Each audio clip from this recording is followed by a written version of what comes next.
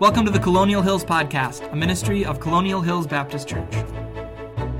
Well, we are back on the Colonial Hills Podcast. I am joined, as always, in the studio by the alive Matt Barfield. Glad to be alive. And the Pastor Brandon, who's also alive. Hey, also glad to be alive. But we're more glad that Matt Barfield is alive because Why would you say that? Because he almost there was died a last crisis. I thought you were just going to stop with, we're more glad that Matt's alive. Oh, Matt Barfield had an appendectomy ascites Right? last week. Yeah. Well, it's close. People will know what I mean. Thankful to be feeling better. Thanks His appendix for is praying. gone. Everybody's Yes. been really great writing notes, and I appreciate everybody. Thanks so much. So we're glad to have him back. And we have two lessons to cover. Lesson number 1 was actually lesson number 4. We're talking about the armor of God in our series, Fight the Good Fight. And lesson number 2, which is actually, or I should say the second lesson we're covering, is lesson number 5 on the Conquering King. So let's talk about the gospel armor. The right clothes for the right job can make a big difference. So I kind of start off with this analogy. If you have a firefighter who goes into a burning house wearing a soccer jersey, that will not go well. If you have a soccer player who's lining up on the field wearing a firefighter's outfit, also not going to go well. A soldier walking out into the battlefield wearing a t-shirt and shorts is not going to have a good day. And as we've seen, the Bible depicts us as at war, and the Bible also tells us what we need to wear if we're going to go out into war. I have a question here. I'll just go ahead and ask it.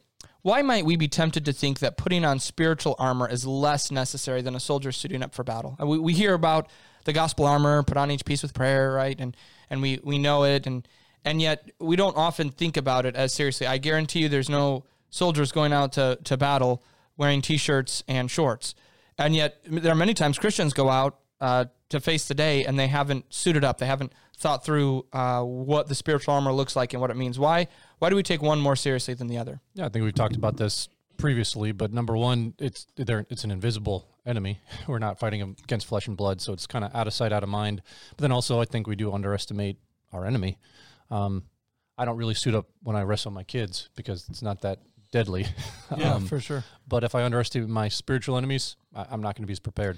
I feel like when you ask this question, and you do this a lot, where the first question is kind of like, in order for me to answer it, I need to go discuss the rest of the lesson. Mm-hmm. I kind of dislike that because I'm like, I want to say what I want to say, but that's more what's going to happen later. Gotcha. And so I think if you look at the list of things that are in this armor and the things that we need to do in the armor, so standing, being strong, the armor, we got the preparation of the gospel of peace, we got the belt of truth, we've got the shield of faith. If you take faith and peace and the sword of the Spirit, which is the word of God, if you just take those things, you think, well, of course a Christian needs those things. But this text says those things are for battle. So it's putting this new perspective on it. If I say, hey, you need peace in your life, you need faith in your life, you need truth in your life, you would be like, well, of course, nobody would be objecting to any of that. But now if I say, yeah, and actually truth is going to be really helpful because in the battle, truth keeps it all together, right? In the battle, faith will quench those fiery darts of the wicked one, right? In the battle, salvation's helmet's on your head, and if you don't have that, you're toast, right? So it's sort of like, yeah, I know those things, so of course, the fact that they're weapons or in a battle context kind of puts it in that right perspective that way we're thinking. Good. I hope I didn't ruin the rest of your lesson. No, that's all right. Let's go on to lesson 5, the Conquering King.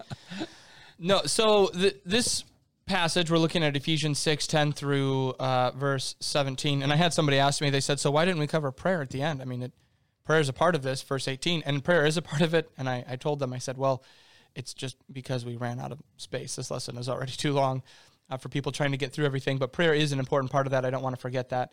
But we have the need for the armor, that's verses 10 through 13, and then we have the pieces of the armor, that's verses 14 through 17. So the need for the armor, there's the call to be strong, and there's, as a result of that, the call to stand. When we're called on to be strong, now we're called on to be strong in the Lord, but at the same time, there is a command here, be strong and stand. There's many people today who are uncomfortable with strong calls to action in Christianity. Why do you think that might be, that somebody might look at that and say, I don't know, it's more about trusting and resting and relying on God's grace than it is about going out and being strong and taking a stand and doing battle. Why do you think there's kind of been that shift in broader Christianity? I feel like, as you asked that, I need to think through this a little bit in a deeper way than maybe I have before. Obviously, in Scripture, we're called sheep, and sheep don't take last stands, just standing there is a last stand for a sheep. I mean, it's like, so we're part of that. We're part of his body, right? So there are soft descriptions of this. They're not all combative, right? But then there is the fight. Then there are those descriptions of that. So I think sometimes in a violent and unhinged society, which is increasingly going on around us more and more, in a world that we're aware of, and we've talked about this before, where you're aware of things happening, bad things happening all around the world, it feels like all that craziness, anti-Christian, against the gospel. So the gospel must be peaceful and calm and comforting, right? In contrast to all of those things. So I think a lot of people feel like, man, my only respite from the crazy battle is coming here to church and being with believers who love the Lord and love me and love his word. So this just feels good here. I want to stay here feeling good when I think about Christian things. And so this, maybe the reason they shy away from this idea is we already got battle. Battle's happening all the time. I don't really want to think about that when I think about Christianity. Yeah, and I think a couple things I thought of, and they're just, again, some thoughts, and just looking at our culture, we're very non-confrontational. I think a virtue in our culture that they've lifted up is politeness at all costs. And so if I'm going to be strong and stand against these spiritual wickedness in high places, like that means a second thought is I've got to recognize that there is a lot of evil around me, and we don't really like to think about that. And I was going somewhere even a little bit further with that. I think potentially in some people's minds, to think about that need to stand strong, it's admitting that I need help, or that maybe even I'm in a position of weakness that I need to actually fortify myself against this. And then I think we like to just think on the side of the victory, and we don't like the process of the victory, but we like the result of that. And that's where we kind of park and land. But there is a process to it as well through Jesus. So a lot of thoughts I'm kind of pulling together. Yeah, there's there, so much to thinking about this. I just was occurring to me as you're talking that in an army you have the soldiers who do the fighting, and then you have the commanders who arrange it all. And the soldiers who do the fighting, the moment nobody tells them what to do, they don't fight. Right? They don't keep doing it for no reason. Right? They fulfill their order, and that's it. And so as a Christian, I'm inculcating. Obviously, I have my king who's in heaven. I have the commander who's given us a charge, given to the whole church. We have people who encourage us at different levels, who lead us at different levels. But in terms of the spiritual fight, it's almost like we have to inculcate, bring everything inside of both. I have to be both my own commander and my own soldier, right? I'm understanding the battle lines and what the strategies are, and I'm out there doing the fighting. And that's a tough thing mentally to squeeze into one person. I asked this question, and one of the table teachers, small group teachers, made a really good point, and it was kind of where I was going with it too. But they said, I think some of it may be an overreaction to a previous time in Christianity when perhaps the do was all the emphasis, and there wasn't a strong emphasis on the power of God, the grace of God that enabled that.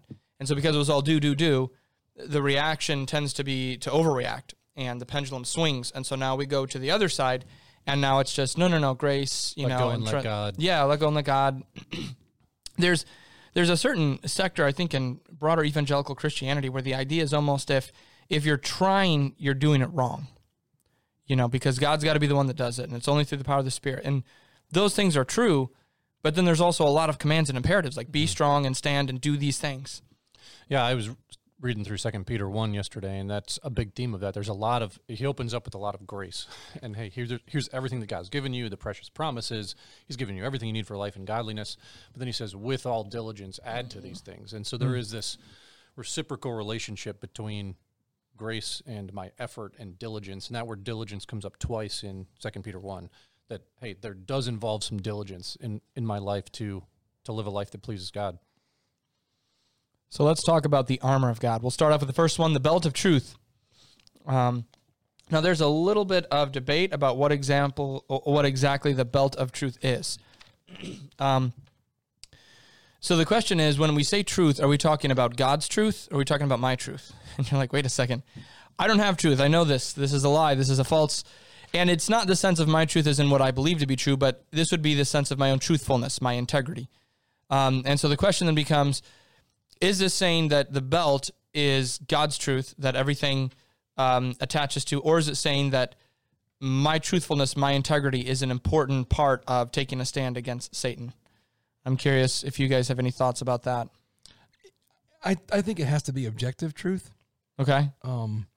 When you start to move away from that, and particularly the role that a belt has in battle, but when you think about injecting into a battle uncertainty, right? I mean, objective truth is necessary to know what you're doing. Yeah. And so I think it's very, particularly when we're talking about spiritual matters, that when we're so used to relying on our eyes and our other senses, it's important to know what's what. And I think, without objective truth, we're not going to really stand a chance in the fight.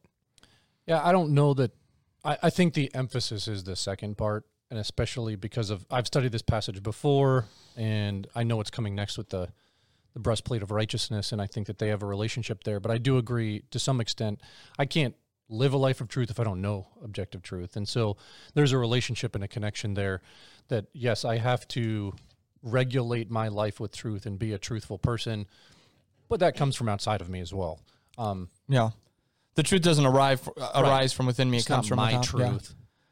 Yeah, but it is the truth that you've apprehended, right? Mm-hmm. It's the things that are true that have come to you. Not everything true has come to you, right? There's plenty of things that are true that you don't know. I think that's offensive. I know. So, you have no idea how many things I know. I'm a fundamentalist. So the reason I actually went with, like Pastor Brandon, I went with the second one, the objective truth. And part of that is because later we're going to get the sword of the Spirit. So that, that would seem to be the same piece twice. The other thing that leans me in that direction is the breastplate of righteousness. And we'll talk about that too. Is that Christ's righteousness or my righteousness?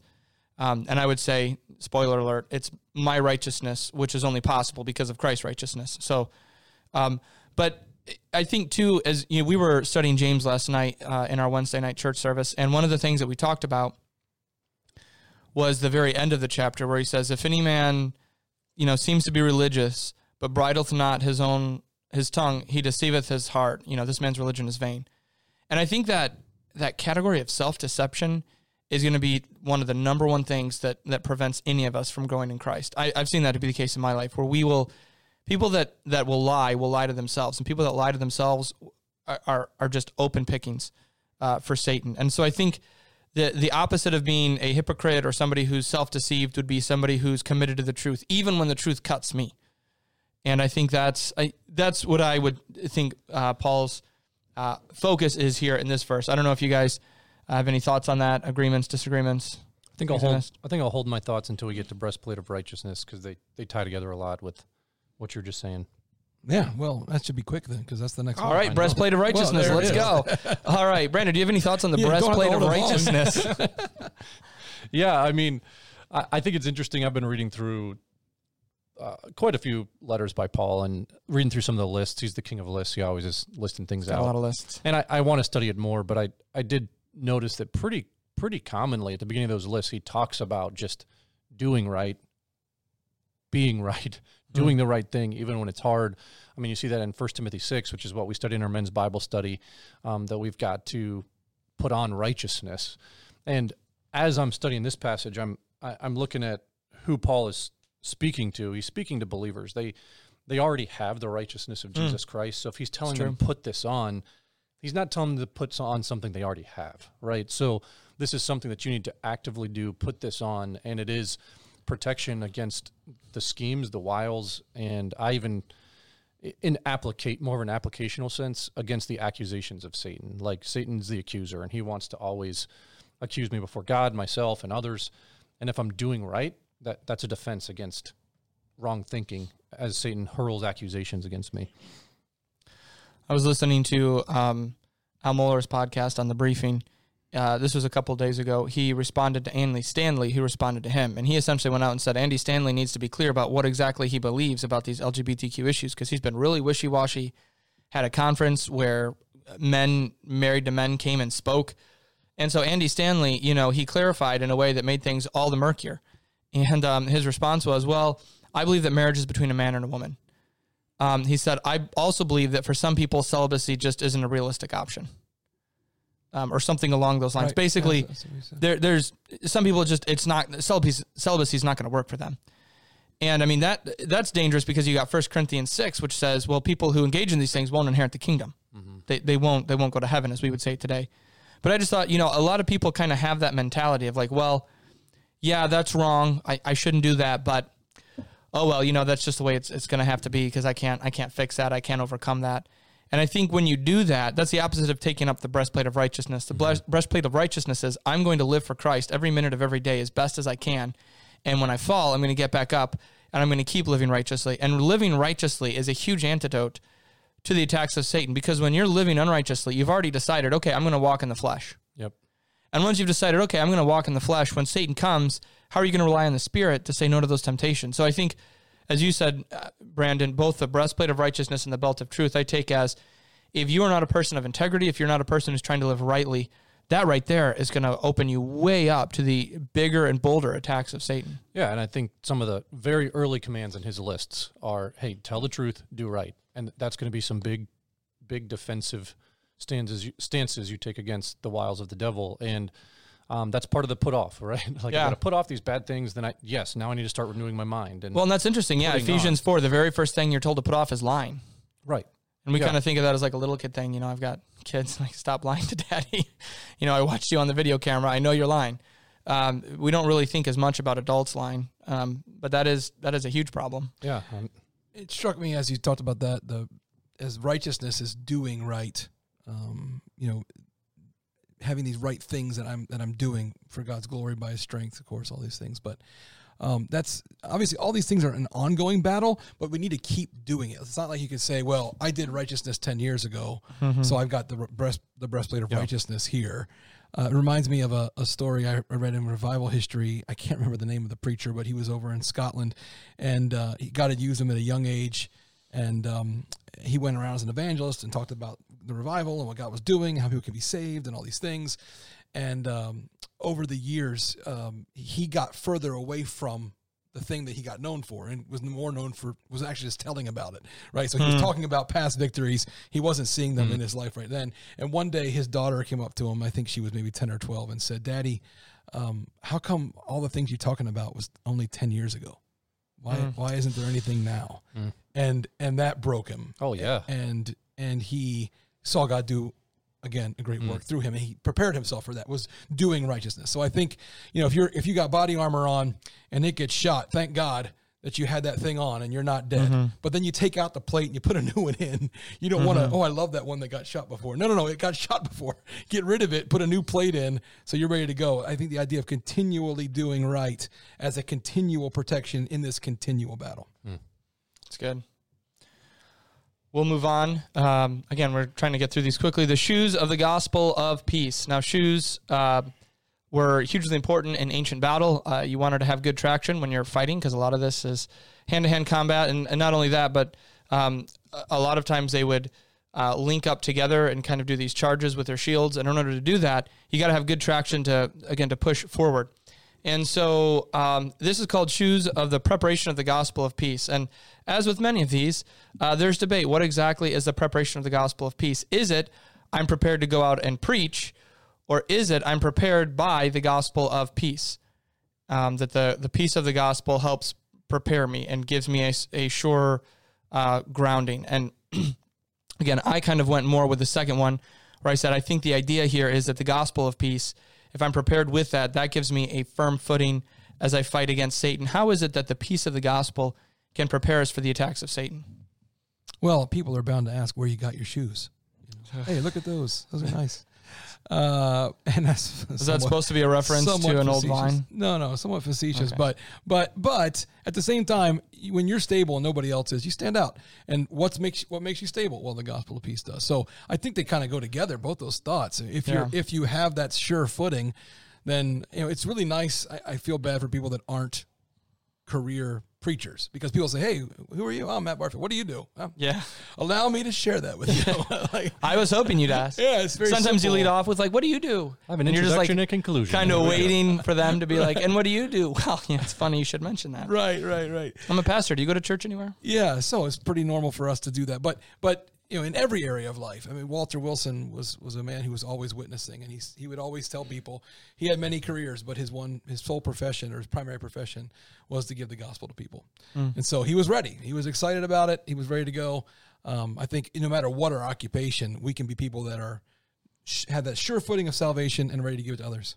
Yeah, and I think what you just tied on reminded me of the verse, "Be ready to give an answer for the hope that lies within you. And when I was practically applying this, and I studied it before we did this lesson, I was thinking, how does the gospel actually give me peace? Yeah, like when I mess up and I sin, I have sure footing before God because I know Jesus has already paid for that sin. When my loved one dies and goes to heaven and I know that they've accepted Christ, hey, I have peace because I know where they are. Just all of those different areas of life. Hey, when I don't agree with my government, Yeah. like, hey, I have peace because I know what's going to happen, and I know Jesus is going to be King of Kings, and there's just a solid footing there that does give us opportunity to share the gospel. But I do think the emphasis is again on the defensive. Hey, how am I going to withstand these attacks from the devil? Is that I know I have peace with God through the gospel. Yeah.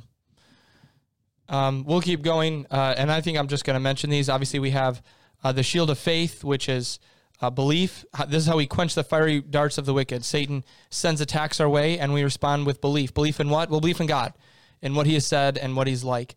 And you could really take any particular sin and trace it back to a root problem of something that I'm not believing. Either I'm not believing what God has said, I'm not believing who God is. We also have the helmet of salvation, which obviously the helmet is what protects, and so our salvation is what gives us ultimate protection in the battle. And then the sword of the Spirit, the only offensive weapon, and that would be the dagger. The only thing that we can shoot back with is not our own words, but the words of God himself. So let's go ahead and move on to chapter 5, or lesson 5, the conquering king. You said at the beginning of that one that if you're in a real battle, there's no way you would be caught without your armor. But part of the training, from what I understand, in the military is keep your helmet on, because a lot of times people just get hot and sweaty and decide to take it off. Or, you don't have what you need near you because it was, you got lackadaisical, or I've seen people doing the under the wire crawls and they got bullets flying over them. Keep your head down. Keep your head down. Like, of course you keep your head down. There's bullets flying. No, you're actually going to stand up. Like, you think it would be obvious, but sometimes it's not. And I think that's a reminder to us as Christians. We need to be alert to this, because you would think it's obvious. Of course you got to have truth. Of course you got to have faith. Of course. Well, you just missed it. I was reminded of that this week with my recovery. I got discouraged. I was not recovering like I thought I would. And I was like, man. And then it's like, wait a second. What's a faith response to this? What's God doing today? What's happening today because of what God says? So it's an important corrective. It's easy to forget, even when you're in an actual bullet battle. Well, I was doing some reading on this, and I think it's interesting. They made the point, if you're a soldier and you're camping out, first thing you do is you put down your sword and you put down your helmet. But then when danger comes, boom, those are the first things you grab. And that's what's going to enable you to offensively go in. Yeah. And just grabbing that helmet of salvation and the sword of truth that, hey, man, this is what I need for sure, for defending myself and accomplishing what we're here to accomplish. Okay, now lesson. Okay, lesson 5. No, that was good. Let's go back Feel to better. That reminds me of lesson 3, actually, if we could. No, but we'll talk about lesson 5, the conquering king.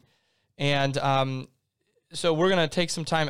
One of the things about teaching this is I sat there and as I was teaching, and I heard another group behind us start, and it might have been the history teacher, one of the history teachers at Colonial, and he had such a good introduction. I'm like, oh man, I should have had him read that introduction, write it for me. But he was making the point that, we often think of generals as people who sit back, in air-conditioned offices and draw up plans, because that's kind of what happens today. He said in ancient times, if you were the king, if you were the emperor, if you were the one leading the charge, like you were out there on the battlefield, on the front lines, which is very different from what we think today.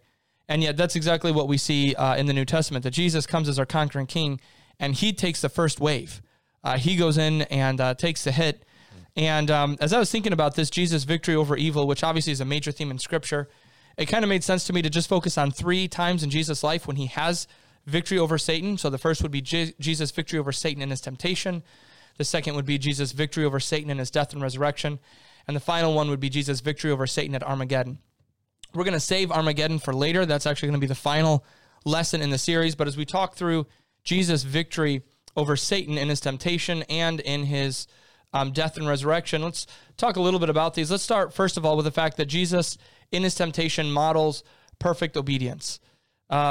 And so as we look at this, obviously this is, Matthew 4, Luke 4, Jesus is facing the temptation of the devil. He's coming and hitting him when he's hungry. He's appealing to his pride and his ego, and he's ultimately offering him everything in the world if he'll just bow down and worship. And Jesus 3 times comes back with scripture and says, it is written, it is written, it is written.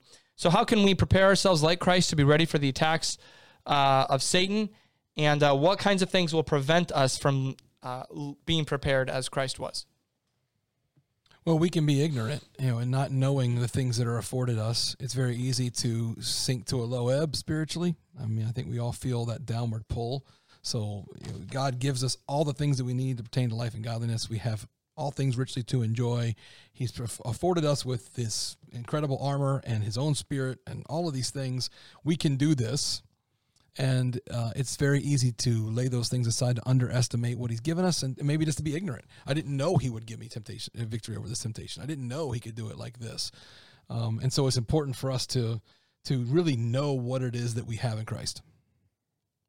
Yeah, and I mean, obviously, how we're going to be prepared like Christ, I have to know the Word of God, just like Jesus did. I mean, his immediate response was bringing the truth of Scripture to what Satan was trying to tempt him with. And then I was just thinking through James 4, and you were talking about the internal lusts and the external pressures. And both of those are kind of a temptation for us to doubt who God is and what his goodness. When internal temptations come, we think, God, if I want this so badly, why are you keeping it from me? Mm-hmm. And when external pressures come, God, if you love me so much, why are you allowing this to happen to me? And Jesus, in those times, and he was prepared with the Word of God. He knew what truth was, and he knew what God's plan for him was. And I'm going to know what truth is and what God's plan for me is. Huh. Let's keep going. This one's a little bit more interesting. Jesus lived a life of righteousness. Now, it's important to realize that Jesus' death and resurrection alone, I want to be careful as I say this, was alone insufficient for our salvation. And you say, how can you say that? Well, because the author of Hebrews says that. The author of Hebrews says that he learned obedience through the things which he suffered, that he had to become like his brothers, to be a sacrifice for them. Why is it that we don't often think about the life of righteousness that Christ lived, and we focus so much on his death and his resurrection? I think we tend to shy away from anything that makes Christ's experience like ours.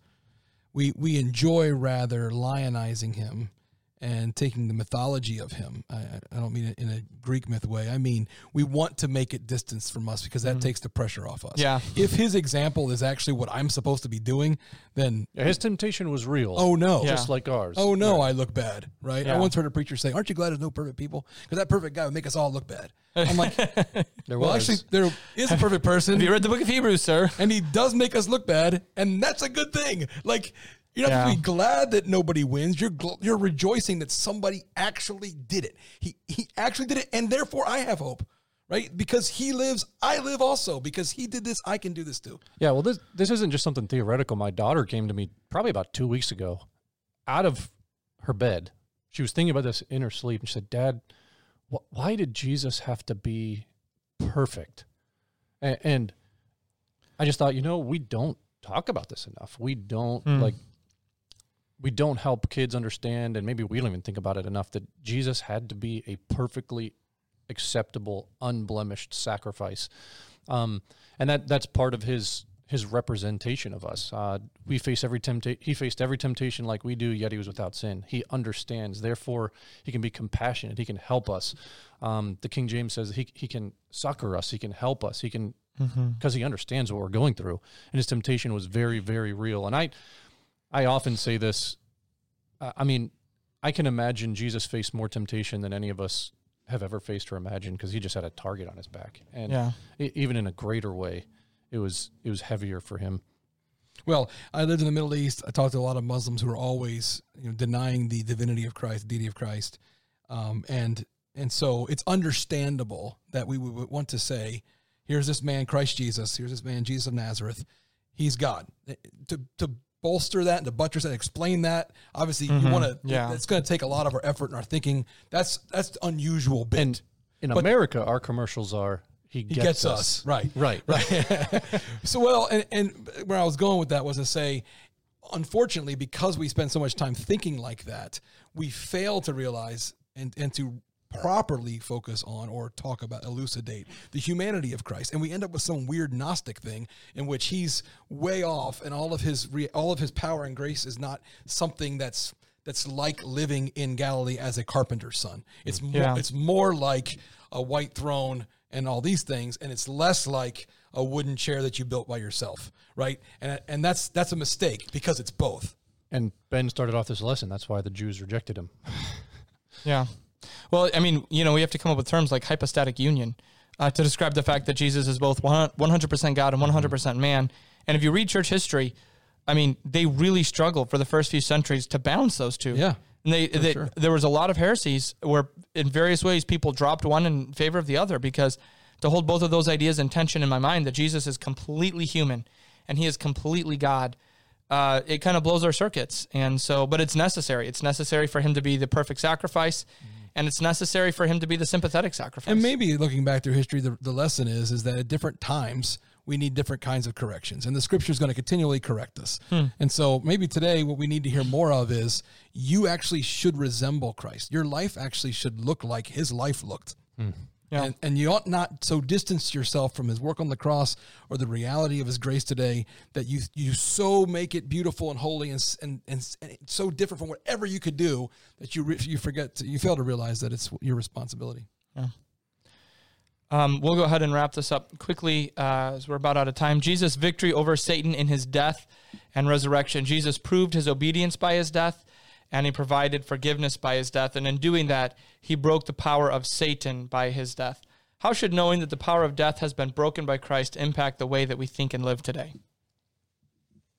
Well, one of my favorite verses is in Romans chapter 16, and it says, "And the God of peace shall bruise Satan under your feet shortly. Grace of our Lord Jesus Christ be with you. Amen." I love that conquest of the devil, and the idea that the Lord is the Lord of peace, the God of peace, is going to put my feet on his neck. It's just delightful.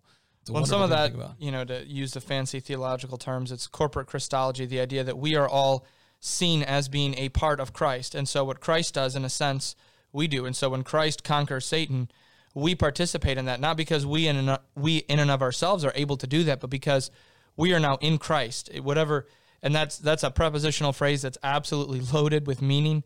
And it's really hard for any of us to really grasp what it means that I am now in Christ.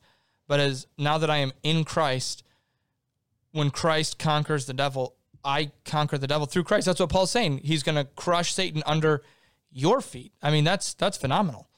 Well, I remember 7 years ago, and I have this written down, and I had a friend who they weren't able to have children for 12 and a half years. They adopted some kids, and then the Lord allowed them to get pregnant. And a couple weeks in, they lost the baby, and they wrote this on Facebook. And I taught this to our senior adults, so I have it written down here. They talk about this situation. They say, "Yes, we're very sad, but our joyful hope does not come from evading suffering. Our hope proceeds from another's death. Our joy stems from another's blood. The cry that brings us contentment are the words that were uttered on the cross. It is finished. Our joyful hope comes from the blood, death, and tears of the Lord Jesus Christ." So Jesus is our hope. Jesus is our joy. Jesus is our contentment. And it was a longer post than that, but that phrase and that paragraph just was like, wow, the victory that they understood. And these are people who understood the cost of sin and suffering, and the victory that Jesus' blood, death, and tears wrought in their own lives. Sounds like some successful spiritual warfare. Yeah. That's very cool. Shield of faith, trusting that God is good, whatever he does. Amen.